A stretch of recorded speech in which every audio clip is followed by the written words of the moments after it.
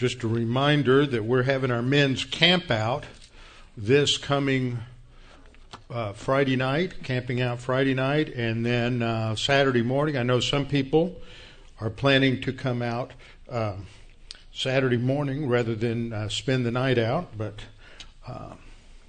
they can come out for breakfast, and then we'll have a good time together, have some fellowship around the Word as well as with each other. So looking forward to that. There should be a map or link to a map put up or sent out via email, put up on the internet, so that those who don't know how to get out there can get out there. Probably depends on whether you're coming from the Cypress area or whether you're coming straight out I-10. But you go, if you're I-10, you go out towards Pattison. You just look for Pattison on a map, and it's just outside of Pattison. And if you blink quickly, you will miss Pattison. Okay?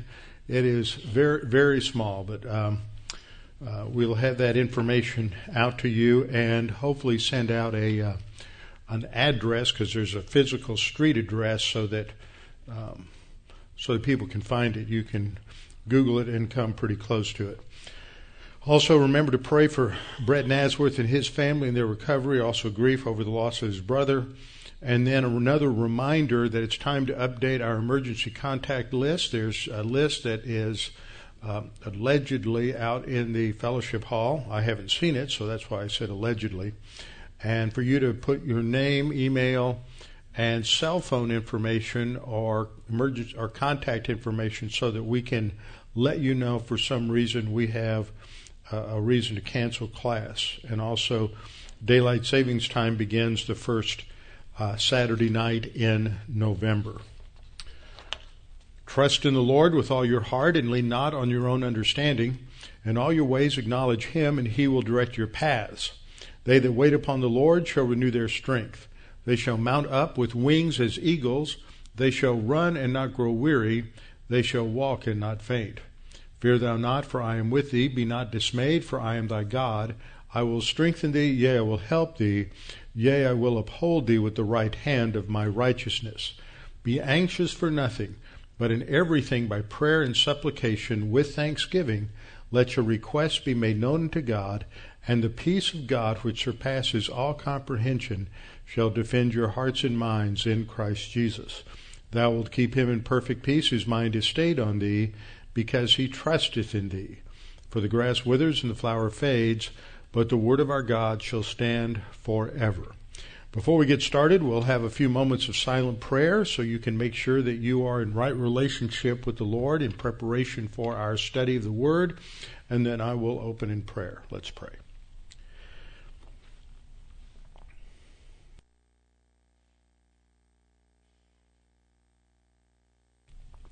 Father, we're so thankful that we can come together as a congregation to fellowship around your word. We're thankful to be reminded of the eternal truths of your word, that we are to trust in you, not in ourselves. We're to put our trust in your word, doing what we are to do as your word says to do it, for a right thing must be done in a right way. Father, we come to be reminded of what you have provided for us. We come to be strengthened and encouraged by the biblical examples, and we come to be prodded by the Holy Spirit to apply these things in a consistent manner in our own lives. And Father, we pray that as we study your word tonight, that we will be able to focus, get our attention off of the details of life and the problems and situations and circumstances, and onto your word. And again, Father, we pray for this nation in this election season. We pray that we might continue to see godly men and women raised up to a position of leadership, men and women who will stand firm for the Constitution of this nation, who will enable this country to have an environment that allows for churches to go unmolested by those who have political and personal agendas expressing their hostility to the truth of your word. And we pray that we might have peace, that we can conduct our lives, our spiritual lives, and fulfill your plan for us in terms of both witnessing and spiritual growth without interference or distraction from the world around us. We pray this in Christ's name. Amen. Open your Bibles with me to 1 Samuel 17. 1 Samuel 17, and tonight we get to the battle, the big battle that everybody knows about, the big fight that didn't last probably more than 10 minutes. You know, they say that one of the 10 most decisive battles in the history of military warfare took place just about 40 miles from here or less, maybe 30 miles, at San Jacinto. The battle lasted 18 minutes, and some of the largest amounts of real estate in the world exchanged hands at that time as the Republic of Texas was given birth to. That was the Battle of San Jacinto. This battle probably was even shorter than that. And the lesson that we are to learn from this comes right out of the text, and that is that whatever problem you're facing, whatever circumstance, whatever your worry, your fear, whether it's health or finances or people or jobs, that the Lord will deliver you. That is the promise of Scripture, stated again and again and again, because the battle is the Lord's.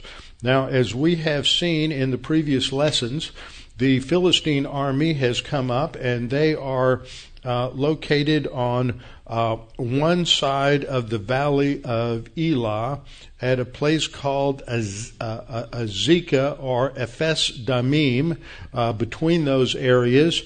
And then across the valley, you have the location of the Israelite army under Saul. And the Philistines have a mighty warrior, he's over 9.5 feet tall, named Goliath, who comes out, beats his chest, boasts about all his victories. Basically, he's rude, crude, and socially unacceptable, and he is blasphemous and reproachful of the God of Israel. And every day and night they have to listen to him mouth off that the gods of the Philistines are greater than the God of Israel. And yet no one on Israel's side has what it takes to come out and to do battle one-on-one with this giant. So the location is here in this valley of Elah. There's an intermittent stream that runs east-west through here between Gath, the hometown of Goliath, and Bethlehem, the hometown of David. Here is another map, more of a topographical map. We have Saul's camp. Here's the Elah Valley. Here's Ephes Damim, and they're meeting there. And across this valley, I would locate Ephes Damim further south than it is on this particular map. And when the battle is over, the Philistines will be chased by the Israelites back towards Gath and Ekron, two of the 5 major cities of the Philistines. Here's our overview with Ephes Damim located here, the Israelite army across the valley here, and this is where everything took place in between. Today there's a highway that runs north-south past the field, and this is where the tour buses stop, and everybody gets out and they go to the dry stream bed there to find their 5 smooth stones. And everybody gets stones that are too small. I mean, we'll get into that as we go through the study.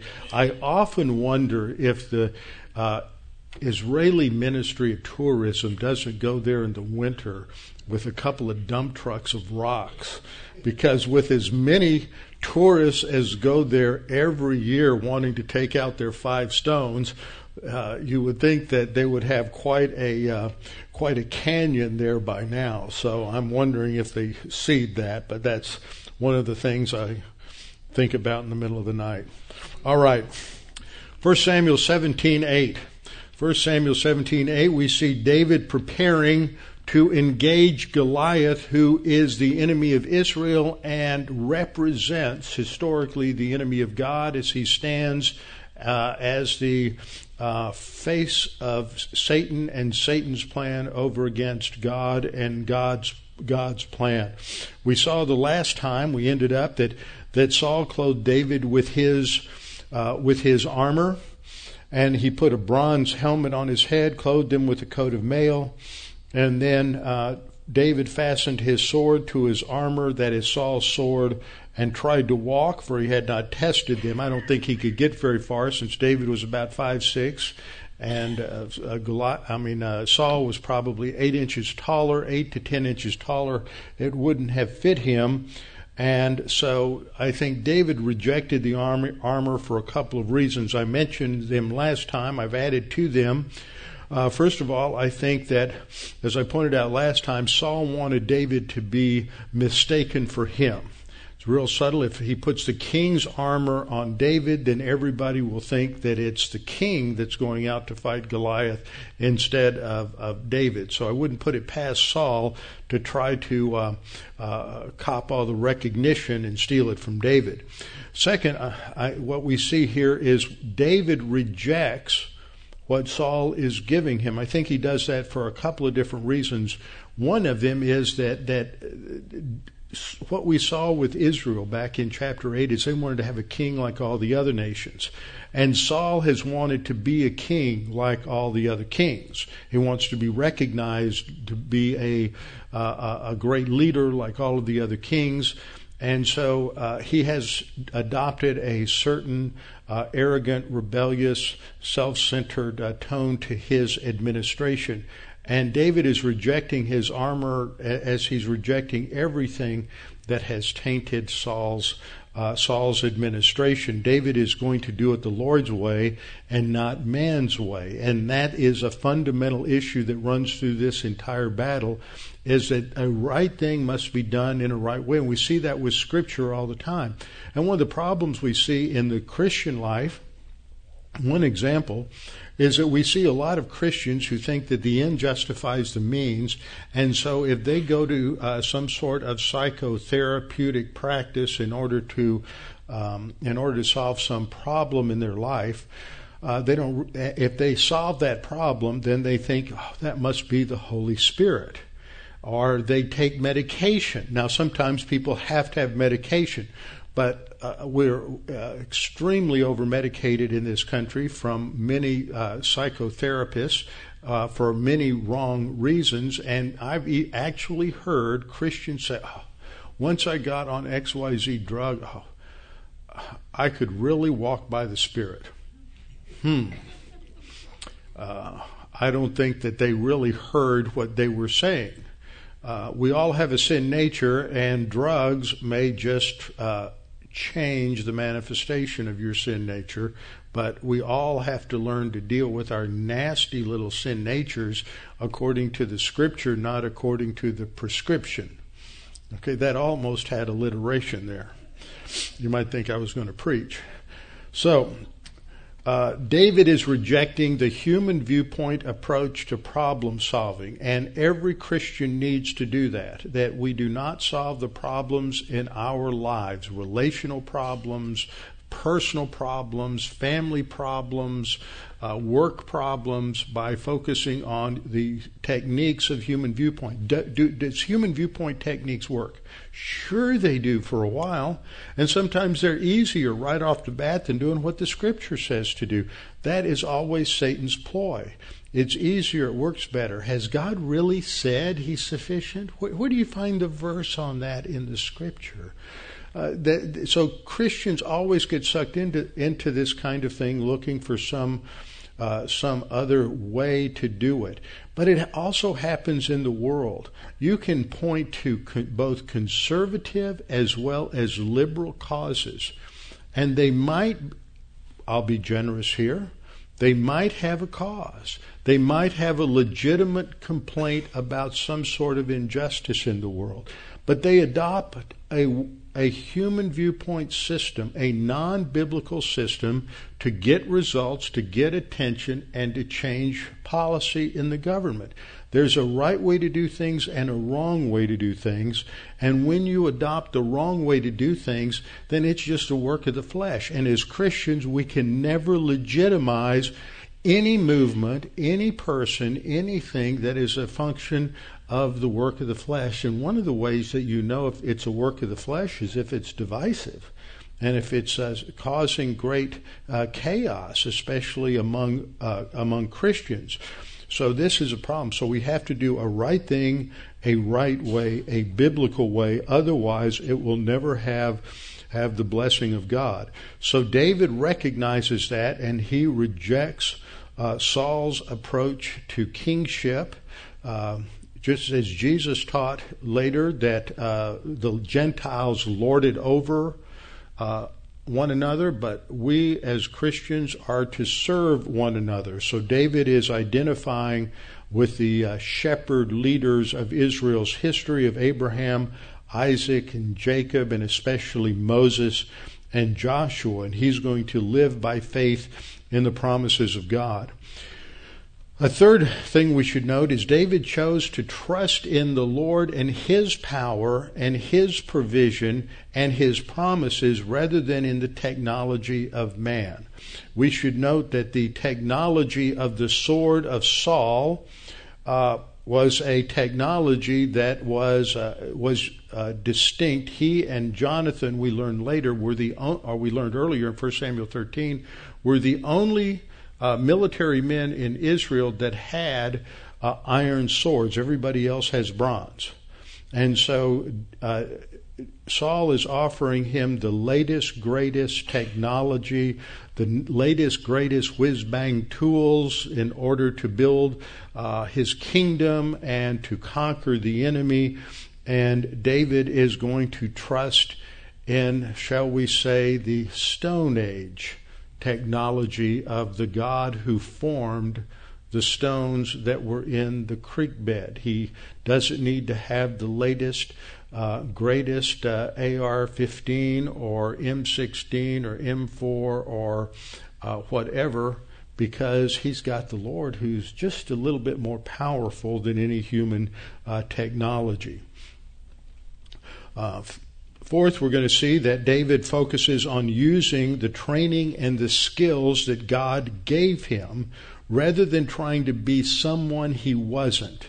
Now, that's important for every person to learn. Every child, every adolescent, every young adult needs to learn that God has made each of us. The psalmist says in Psalm 139 that we are all fearfully and wonderfully made. God designed each of us with our blend of talents and spiritual gifts to be distinct, to be unique. And yet we find so many believers who just want to be like somebody else. You see this a lot with pastors. It's amazing how many pastors are just taking what somebody else has dug out on their own by means of the Holy Spirit, and they just regurgitate it. And that's not using their spiritual gift, that's using somebody else's spiritual gift. They haven't learned to be the person that God made them to be. They want to be like somebody else that God made. David recognizes that he needs to use his own abilities, his own skills based on his own background and his own training rather than trying to be someone that he is not. Now, we're reminded in 1 Samuel 13:19 that, we'll get there in just a minute. 1 Samuel 17:40. David prepares. So he took his staff in his hand, and he chose for himself 5 smooth stones. So he has 2 weapons. He has his sling and he has his staff. His staff would be his shepherd's staff that he's taking with him. And with that, he can do a tremendous amount of damage. But he also chose for himself these 5 smooth stones. Now, that picture that's up there is a picture of the first group that went to Israel with me, and they're looking around for 5 smooth stones, and in the middle there in the red hat, you'd recognize Pat McDonald if you could see her face, and then behind her are the beavers. And so you probably, and Jeremy is in the hat in the foreground. Jeremy Thomas, who's a pastor of Fredericksburg Bible Church. So, anyhow, he takes the 5 smooth stones that he found in the wadi here. This is an intermittent stream in American language, but in the Middle East it's a wadi. And he has a bag that a shepherd would carry to put various odds and ends in. And so he puts those in this pouch that he has. and he has his sling in his hand, and then he draws near, he walks toward the Philistine battle line. Now let's look at just some information about the sling. Here is a picture on the walls of that were found on the walls of Nineveh in Assyria of Assyrian slingers who wore copper helmets and coats of mail, and these were depicted on Sennacherib's palace. Now, in the ancient world, see, one of the things, we have such misconceptions about this battle. Now, a sling in the ancient world looked something like this in the lower left.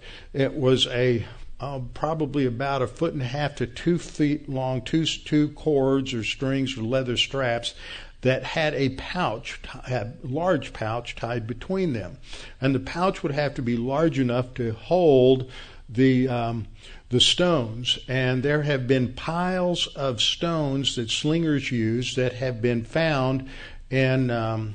For example, in Lachish, which is a city in Israel not too far from here, where the Assyrians held siege, and after a while they finally won, defeated the city, and when Sennacherib went back home, he memorialized that on the wall. And so these stones, you can't really tell the size there, but they're somewhere between the size of a billiard ball and a baseball. And they weighed somewhere around a pound each. Now, a slinger could sling. I've read some different accounts. Some people will say that they would just wind it up 2 or 3 times before they would let it go and build a centrifugal force. Others would say that a good slinger would only need to wind it up once and then let it go. It could be clocked at up to over 60 miles an hour, leaving the sling, and that its effective range was up to 200 to 300 yards, depending on the slinger. Now that is pretty powerful. And when you get hit with a 1 pound rock like that right between the eyes, it's going to hurt. And we get this idea of what a lot of us grew up with as slingshots, is some sort of little Y-shaped piece of wood that has some rubber bands or some sort of rubber strap tied to it. And then we take something maybe the size of a marble or a little smaller, and we shoot that. I remember one time pruning a tree and getting a really nice, large, Y-shaped branch when I was a kid. And then and I found an inner tube, and I cut a couple of really long straps of rubber off of it, and we had some large marbles, and was having great fun until my mother discovered that I was probably going to kill some kids in the neighborhood if I got out of the yard with that. But I also tried a sling like this, and you've got to be exceptionally coordinated and a lot of practice. They would usually take, if you can see over here, there's a loop here that would loop around one finger, and then you would hold the other end of the other strap between your thumb and your forefinger, and you would whirl it and then release one of them, and it would go off. And they had tremendous accuracy, as we'll see. Now, as we look at this particular text, we're reminded that in Israel at this time, the Israelites were prohibited. You had gun control, an early form of gun control and arms control. And by the way, if one particular party gets in control, they're going to be coming after the Second Amendment. They're going to do everything they can by executive order. And for that reason and that reason alone, they should be kept out of power. Because when the citizenry can't protect itself against the government, all of the other laws, all of the other amendments are basically useless. That is the most important amendment that we have, is the right of self-defense. And that was originally formulated to protect against the government. So this was a problem. So nobody's got swords, and what we're going to see here is that David is going to use the basic tools that God gave him, showing that it's not necessary to have the latest, greatest technology if God is on your side. So David takes these 5 smooth stones from the wadi, and he has his staff, and he starts to walk towards the Philistine battle line. And he has his shepherd's staff with him in Exodus 12:11. This is the same word, that's a generic word for any kind of walking staff or a shepherd's staff. Exodus 12:11, when God is giving them instructions about the first Passover, the first Seder, he said, this is how you're going to eat the Passover. You'll have a belt on your waist. You'll gird up your loins, ready to leave, ready to walk. You'll have your sandals on your feet and your staff in your hand. Same word. You'll have your staff in your hand, so you're standing there eating one-handed, ready to go at a moment's notice as soon as Pharaoh says, get him out of here. Now, the next thing that happens is the Philistine comes. So we're going to go back and forth. We talk about David, talk about the Philistine, and talk about David. And as we look at this, we see a certain dynamic. The story is intense. It's dramatic. It's one of the most dramatic stories in Scripture. And it's interesting how the writer frames it. So many people get this idea, well, they were pretty old back then. They didn't know how to write. They knew very well how to write. They were excellent storytellers. And the language that is used slows you down. And it because this lumbering giant is not moving real quick. He's not nimble. He can't move quickly. And so you're slowed down as this lumbering giant comes. And it just says in the Hebrew, it's that he's walking. So the Philistine walks up near to David, and he has his shield bearer that is going before him. Now, we were told earlier in around the 7th verse that the Goliath had a shield bearer, and this would have been the very large rectangular body shield that would have been quite heavy, that he would stand up in front of Goliath, and so it was as if Goliath had this makeshift wall in front of him that he could dodge behind whenever arrows or slings were being thrown at him. So the man with his shield bearer goes before him, and when the Philistine looks about and he saw David, he disdained him.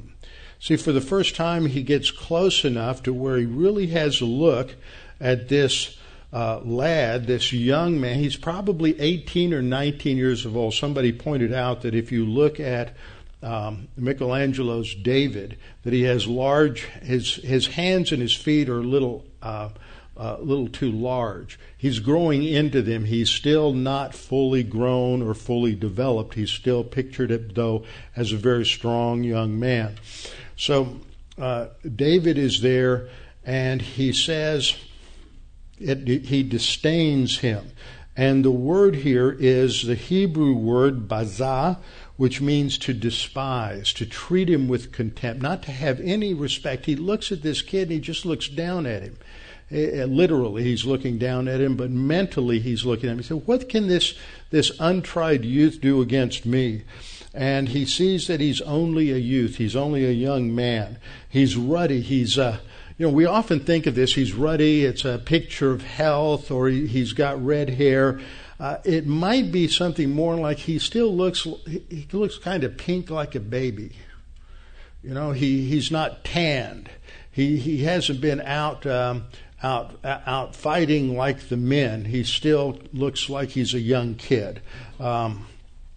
But he's ruddy, he's good looking, but he is not yet a tested warrior. And so the Philistine then says to him, in the expression of his contempt and his disdain, he says, am I a dog that you should come out to me with sticks? Now remember, he's expressing his arrogance.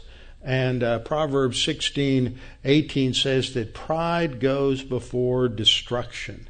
And that's what we see pictured in Goliath. He's proud, he's disdainful, And what he is going to say has great theological resonance. It is a blasphemy against God. As he looks at David, he insults his most prominent weapon. Notice he doesn't say anything about the sling. David probably has it folded up in one hand. He has the stones in his pouch, so that's not visible. And all he sees is this staff. And Goliath says that you're just coming out to me like I'm just an animal, and you're just going to spank me with this stick. And so then he begins to curse David by his gods, and this is a really important word. Just as I pointed out earlier, that when David hears the challenge from the giant, he immediately says, "Well, who's this uncircumcised Philistine?" He immediately goes to the real heart of the issue, that there's not a covenant with him for this land, but there's a covenant with us, and that's signified by the fact that he's uncircumcised. And we're circumcised. Of course, Michelangelo got that wrong. He missed the whole point of the whole story because he didn't get that right in his statue. But this is another subtle point here. The Philistine curses David. And the word here is the Hebrew word kalal. Now, there's about 5 different words that can be used for cursing in Hebrew, but this is one that has great significance because it is used in Genesis chapter 12, verse 3. When God summarizes, this is a foreshadowing of what will be in the Abrahamic covenant, God says to Abram, he says, "I will bless those who bless you." And he doesn't say, "I will bless those who bless you" when you're doing right, when you're in obedience to the Lord, when you are obeying the law. He doesn't say that. He says, "I don't." And the reality in history is that even when Israel was apostate, God still cursed those who cursed Israel. And he would bless those who blessed Israel, even if Israel was apostate. So he says, "I will curse him who curses you, and in you all the families of the earth shall be blessed." Now, what would be a good example of this? The book of Esther. Book of Esther doesn't even mention the name of God. And what you have is a people who are presented as godless. In Persia, in the 5th cycle of discipline, God is not relevant to their life apparently. Yet God is protecting them, and he blesses those who blessed Israel and protected them from Haman, and he brought tremendous judgment upon Haman, who was wanting to destroy all of the Jews in Persia. Now, what's interesting in this phrase, we translate both of these words in English with the same English word curse. But the 2 Hebrew words that are used are very different, and they imply different things. So God says, "I will curse him who curses you." Now, that first word is the Hebrew word arar, which has to do with a very strong, harsh judgment. The second word is a softer word. It's the same word we have back here with Goliath. The Philistine curses David. It means to treat someone lightly, to treat them with contempt. So the Philistine is treating David with the same kind of contempt that God talks about in the Abrahamic covenant. "I will deal harshly and judge harshly the one who treats you with contempt." God is going to demonstrate that this is still in effect with Goliath. Goliath is going to kalal David, and God has said, anyone who kalals Israel, I will harshly judge arar. So this is a fulfillment of that. And here we've studied Israel, we've studied Saul. It's a great example. Is Saul walking with the Lord? No. Is the nation mostly apostate at this time? Yes. So God is still true to his promise. Now that's important because you will hear people today, you will hear Christians, you will hear some libertarians who come along and say there's nothing special about Israel. We don't need to help them, support them, protect them because they're apostate. they're in the land, but they aren't regenerate, so it doesn't matter. And we should not be allies with Israel. Well, that's treating Israel with contempt. And God doesn't qualify Israel by saying that this only applies when they're walking with the Lord. And throughout history in the Old Testament and in the church age, those who have treated Israel with contempt have been judged harshly by God. And so this is depicted with Goliath. He is treating David with contempt, and God is going to judge him. And then in the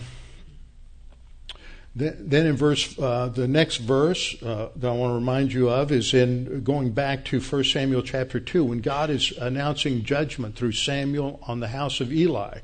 The Lord God of Israel said, I said indeed that your house, that is the house of Eli, and the house of your father would walk before me forever. But now the Lord says, far be it from me, for those who honor me I will honor, and those who despise me shall be lightly esteemed. So this language continues. God is going to bring judgment against those who treat him and his people lightly.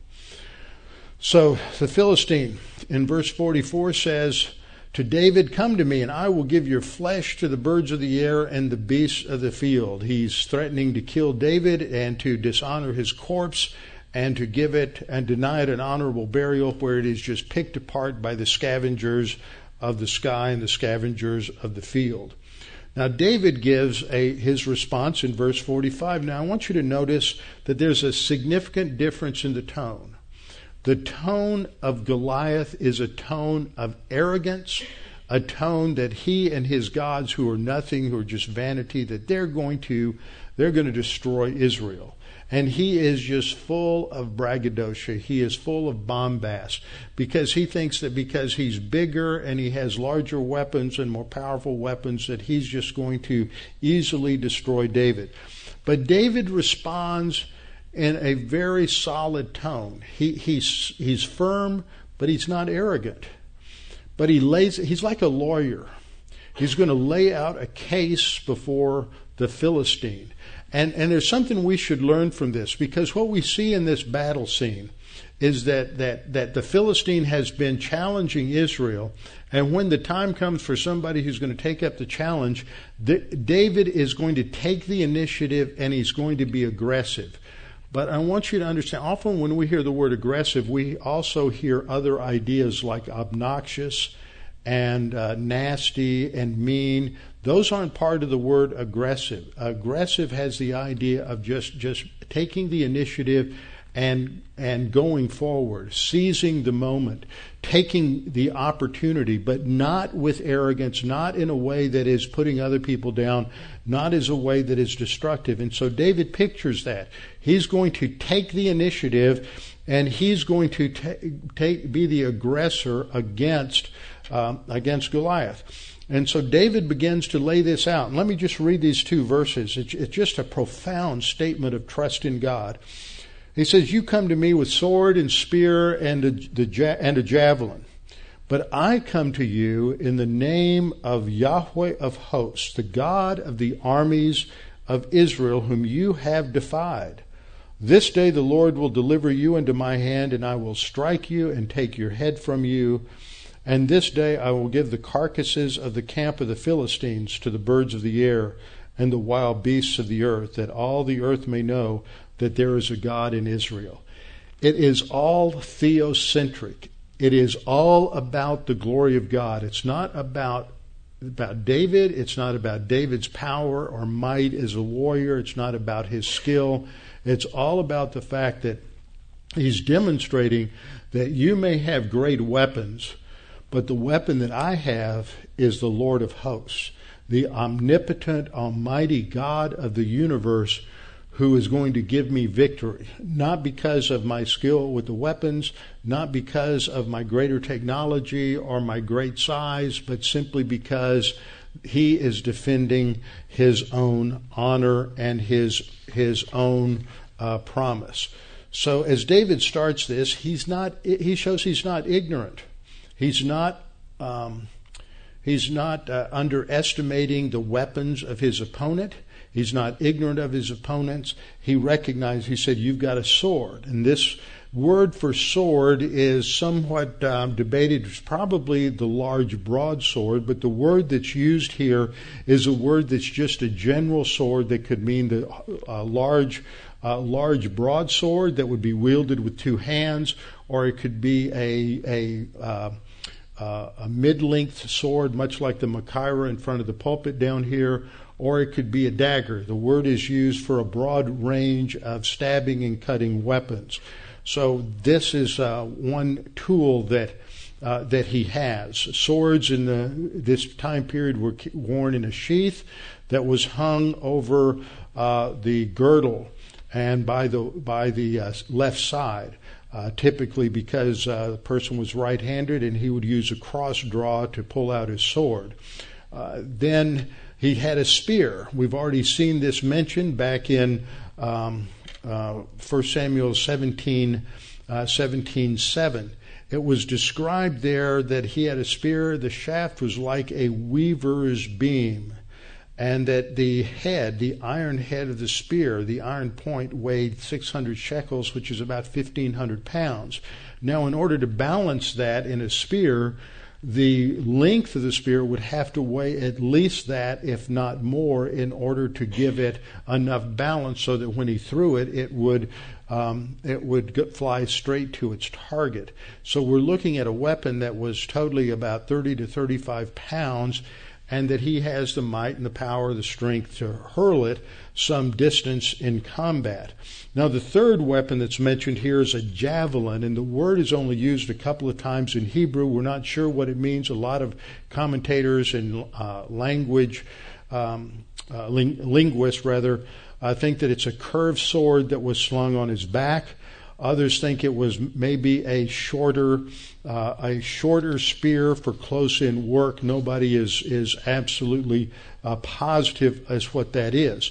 But what David is doing here is saying, this is what you've got. You've got the latest, greatest technology. It's powerful. You excel with this. But I have the Lord of hosts. And the Hebrew here is important to understand. He says, I come to you in the name. That means I'm a representative of everything that this God is. Like we pray in the name of Jesus. He represents us. It's that idea. We believe in the name of Jesus. That phrase talks about his character.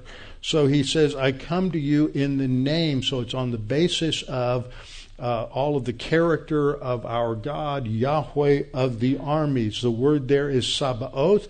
We sing that when we sing A Mighty Fortress is Our God. It's not Sabbath, it's Sabaoth. And Shabbat starts in Hebrew with an SH. This starts with a tzadi, which is like a TZ sound, and it's a totally different word, Sabaoth, and it means armies. It's usually translated host, which is an antiquated English term. He is Yahweh of the armies, and this pictures not only the angelic armies, but also the armies of Israel. And then he expands on that in this phrase. He said he's the God of the armies. Now, that's not quite the best translation here. The best translation is that he's the God of the battle line. He's the God of the battle ranks. He is the God who is in control of the battle of Israel, whom you have defied. So this brings up, let me skip this slide, this brings up this concept of blasphemy towards God. It is the Hebrew word haraf, which means to reproach or to show contempt or to show scorn or dishonor. He is blaspheming God. So at the heart of this battle, David is saying it's all about the character of God. And we should think about that in the battles, the spiritual battles in our own lives, that ultimately we have to bring it back not to me. Now, as soon as we do that, we're talking about the sin nature, me.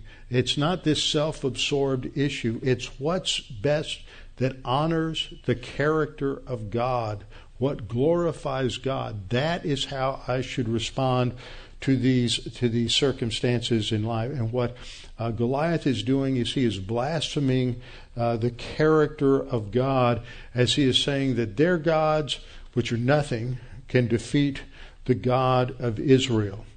There's something else that's going on here as Goliath is ridiculing his weapons. David's got this unseen weapon, his sling and stones right now, and we see that maybe part of David's thinking in this whole thing has to do with the Torah. That David, as the type of the Messianic king, is one who is going to execute the Torah, obedience to the Torah. And in Leviticus 24:16, we read, "Whoever blasphemes the name of Yahweh shall surely be put to death. All the congregation shall certainly stone him." The stranger, that's the foreigner, to put it in King James language, the alien.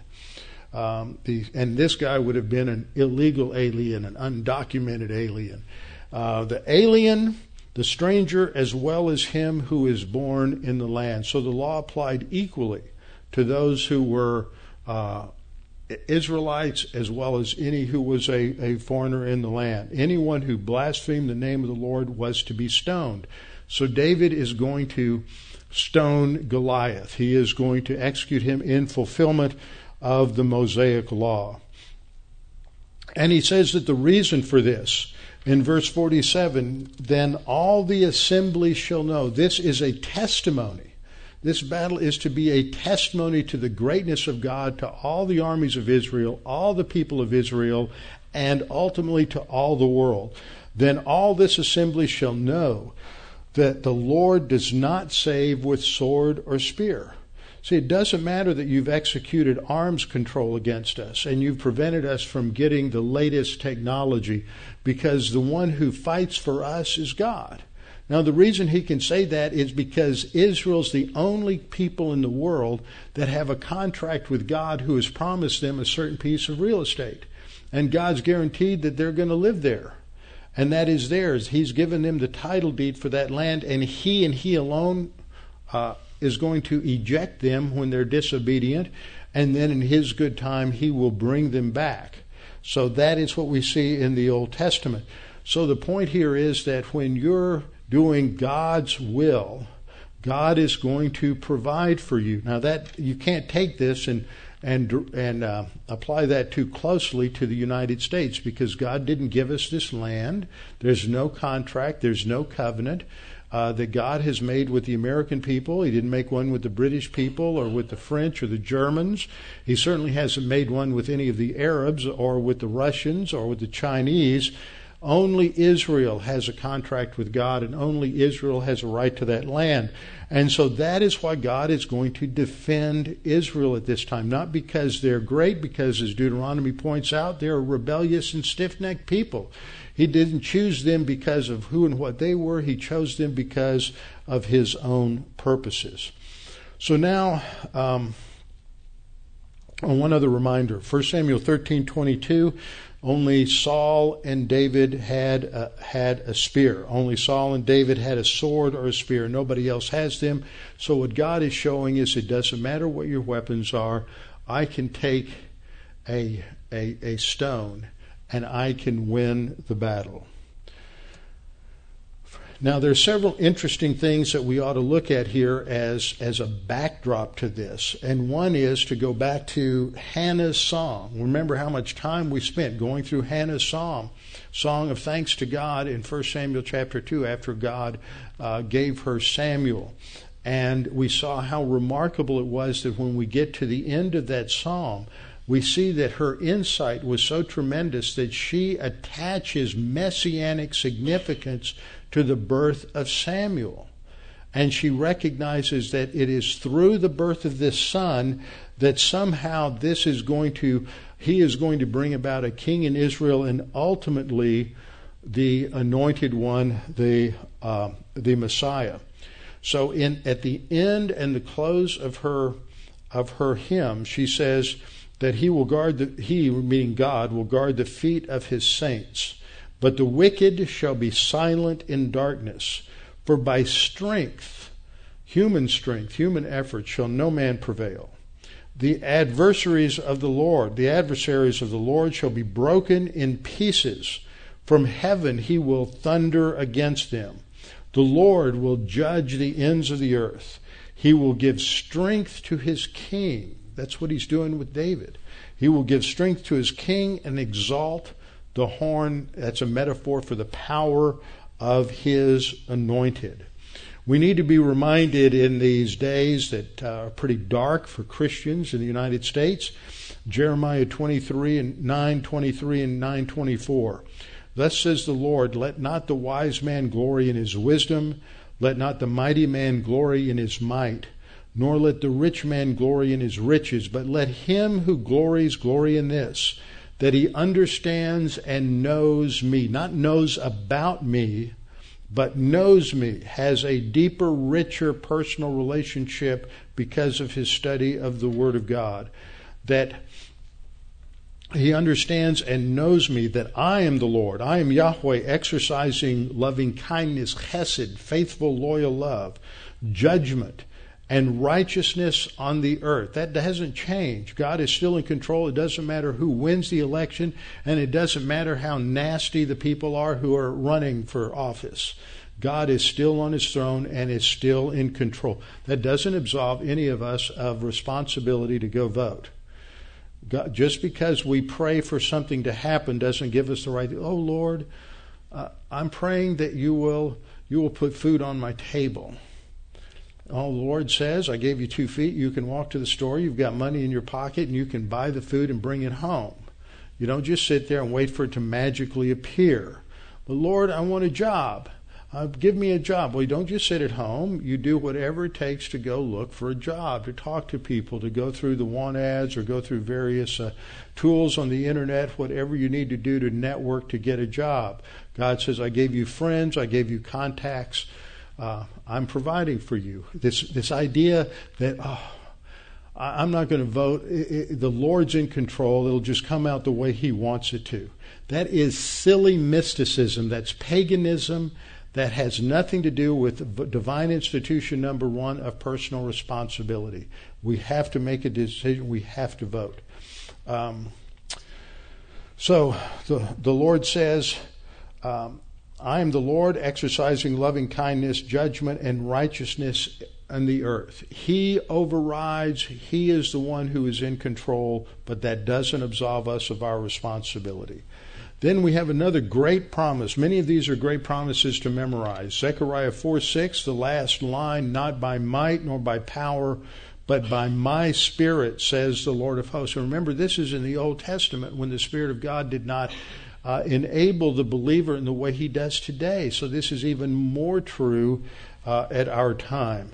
And always remember, no matter how dark it gets, whether it's personal due to circumstances beyond your control, or whether it's national or international, Luke 1:37, Gabriel said to Mary when she expressed doubts that a virgin could give birth and could conceive and give birth, Gabriel said, for with God nothing will be impossible. And then later in Matthew 19:26, Jesus said to his disciples, with men this is impossible, but with God all things are possible. God is omnipotent. He is able to do everything necessary to accomplish his plan. So David says that this is being done, this battle will be victorious, so that all will know that the Lord does not save with sword or spear. It's not human viewpoint techniques. It's not gimmicks. There are so many churches today that are building their ministries on human viewpoint techniques. They're using marketing techniques of Madison Avenue to go after people. They're using all kinds of tools and techniques. And as I was told when I was ordained by Harry Leaf, he said, always remember this. Any human being with a lot of talent and a lot of energy and a lot of effort can build a big organization. But that doesn't mean the Holy Spirit has anything to do with it. And I do believe that there are many enormous churches that have a lot of ministries, and people are attracted to these things. They want something for their kids. They want something for the teenagers. I tell you, it's a loser parent who uses their kids as an excuse to go to an apostate school. I've heard it, apostate church. I've heard this my whole life. Well, I can come here and I can get the Bible, but I know enough. No one ever knows enough. But my kids need other kids. That is the devil's own lie. You need to get your kids somewhere where you're teaching them that the priority is the truth of God's Word, not social activities, not other kids, other people. So we have to learn that the battle is the Lord's, and we fight the battle God's way. We don't fight it according to these human viewpoint techniques. We just trust the Lord, and that's what we emphasize here at West Houston Bible Church. So then we see the climax occur. And it's so dynamic. It was when the Philistine arose. He's moving slow. He's got to pull he probably weighed about 500 pounds. He's got to lift all of that off the ground. And he comes and he walks and he draws near. So he's walking slowly. I'm imagining how this would be put to music in an opera. He's moving slowly. You hear the bass. You hear the low, slow kettle drums. And then David, you hear a snare drum, and he's moving fast, and David hurries and runs to meet the Philistine. He's aggressive. He wants to engage the enemy, but he does the right thing the right way. Okay? There's too many Christians who get the idea, I want to be aggressive, and what they hear is, I'm going to be obnoxious. You got to be grace-oriented and humble. Think about how Jesus was aggressive. He was aggressive in the way he showed his love and his grace to the tax collectors and the prostitutes. He's not aggressive. He's not beating up on them for their sins or their past failures. There's nothing obnoxious about it at all. The only time that Jesus and we'll see it in a couple of Sundays, that Jesus got a little, what some people might say is obnoxious, is when he ran into the religious crowd who was deceiving the people. And he threw the money changers out of the temple. And then he's going to come up with these curses and these judgments, these woes against the Philistines in Matthew chapter 23. But he only is that way with those who are rebellious, hostile to the Word of God. But those who will humble themselves, he is the one who takes the children on his lap. He is the one who deals in grace and humility with the sinners. It's not aggression in a negative sense. It is aggression in a positive sense of taking the initiative to do the right thing. And so David runs to meet the Philistine. Then David put his hand in his bag and took out a stone, and he slung it and struck the Philistine in his forehead. Can you imagine this thing is like a rock. It's probably going 50 miles an hour. And strikes him in the forehead so that the stone sank into his forehead. It collapsed the entire frontal bone of his cranium and knocks him out. He falls on his face to the earth, so he's face down in the dirt. David prevailed over the Philistine with a sling and a stone and struck the Philistine and killed him. But there was no sword. See, again, we're reminded he's not using human tools. It's done in the power of God. Now, some people may think, wow, what a miracle that must have been. I'm sure there's a miraculous divine element there. But we have a testimony in Judges chapter 20, verse 16, about this battalion of warriors in Benjamin. They're all left-handed, and they are select men, choice men, who were left-handed. Everyone could sling a stone at a hair's breadth and not miss. In other words, they can hit dead center. They can hit a fly sitting on the bullseye at 200 yards with a 1-pound stone every time. They trained and they could excel. And David was the same way. It wasn't just like, oh, he wasn't using a sling like I would use a sling.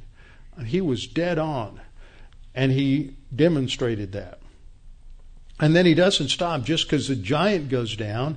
David ran and stood over the Philistine, took the Philistine's sword, drew it out of its sheath, and killed him and cut off his head with it. Now that seems pretty gory to modern sensibilities, but it was standard operating procedure in the ancient world. At the end of Samuel, we're going to see that when the Philistines kill Saul, they're going to chop his head off, and they're going to hang his body up on the walls of Beit Shan.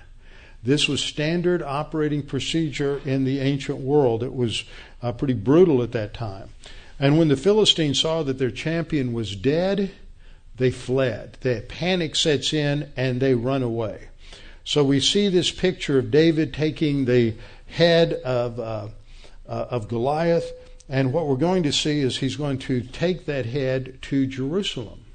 And we'll see this at the end of the story. He takes the head to Jerusalem. Now remember, Jerusalem is still under the control of the Jebusites. David doesn't conquer it for quite a few more years. So why does he take it to Jerusalem? Now that's an interesting question. I don't know the answer. The text doesn't tell us. Maybe he's going to show them what their future will be. Something like that, I'm sure. So the men of Israel and Judah arose and shouted and pursued the Philistines as far as the entrance of the valley and to the gates of Ekron. And the wounded of the Philistines fell along the road to Sha'araim, which means the city of the two gates, even as far as Gath and Ekron. Then the children of Israel returned from chasing the Philistines, and they plundered their tents. Just to give you a look at this on the map, here's Gath, here's Ekron. The Elah Valley does kind of a dogleg through here. We don't know where Sha'araim is. It's never been discovered, but it's somewhere probably in this area. And so they're pursuing the Philistines back to Gath and then to Ekron, two of the major cities of the Philistines. This is a major defeat of the Philistine army, and they're not going to be a problem again for a few years. David's going to be a little bit older, maybe 5 or 8 years goes by. It's not a knockout blow, but it certainly sets him back for a little while. And then the last verse in this section before we start talking about Saul's response next week. And David took the head of the Philistine and brought it to Jerusalem, and he put his armor in his tent. Now maybe he went to Jerusalem and he took his spear and he put Goliath's head on top of Goliath's spear and stuck it in the ground as a warning to the Jebusites. I have no idea. That is just pure guesswork and pure supposition. The text doesn't tell us, because Jerusalem at this point isn't where the temple or tabernacle is. Nothing's going on there. It's a pagan Jebusite city. Why he does this, we don't know. The text doesn't indicate it at all. What are the basic principles that we learn from this? First of all, we learn that we have to do God's work God's way. We don't do it on our own terms. We have to identify human viewpoint, Mickey Mouse techniques and gimmicks, and recognize that that's not from the Lord. It might work. It might build a big church. It might get a lot of people somewhere, but that doesn't mean that the Holy Spirit has anything to do with it. Second, we have to remember that God plus one is a majority. It doesn't matter that we're in a minority. What matters is that God is on our side. Third thing we have to remember is that we're to take our stand on the Word of God. But be careful. We're going to learn some more about this in a couple of weeks when we get into Matthew 23. Don't take your stand on what you think the Word of God says, or on what some pastor tells you the Word of God says, because he might be wrong, but on what the Word of God actually says. There are many times Scripture has been misinterpreted, and people have claimed these promises, but it's going to be a failure because you've misinterpreted the Word of God. We have to make sure that we stand our ground on the Word of God and not on some facsimile of the Scripture. And fourth, we need to take the initiative and be aggressive in a kind, gentle, humble, obedient way, not in an obnoxious, nasty, self-absorbed manner. We need to note the difference in Jesus' life. He's aggressive. He goes for what he's supposed to go for, but he doesn't do it in an obnoxious way. Paul is the same way. He does what he's supposed to do. He's not shy. He's not bashful. He doesn't wait and say, oh, Lord, just somehow make it happen. No, he goes and does what the Lord has directed him to do. We have to take the initiative and be aggressive in trusting the Lord and remember that the battle isn't ours. The battle is the Lord's. Father, thank you for this opportunity to study this great passage, be reminded that you are still on your throne and you are still in control, and that no matter how circumstances might appear in our lives, no matter whether it's personal or national, we know that you're in control and that we are to trust you and to walk by the Spirit and to be engaged in the battle against our three great enemies, the world, the flesh, and the devil. But we're only aggressive against our sin nature. You take care of Satan and you take care of the world, and we are to be transformed by renewing our mind. And we pray that you would, through God the Holy Spirit, do that. In Christ's name, amen.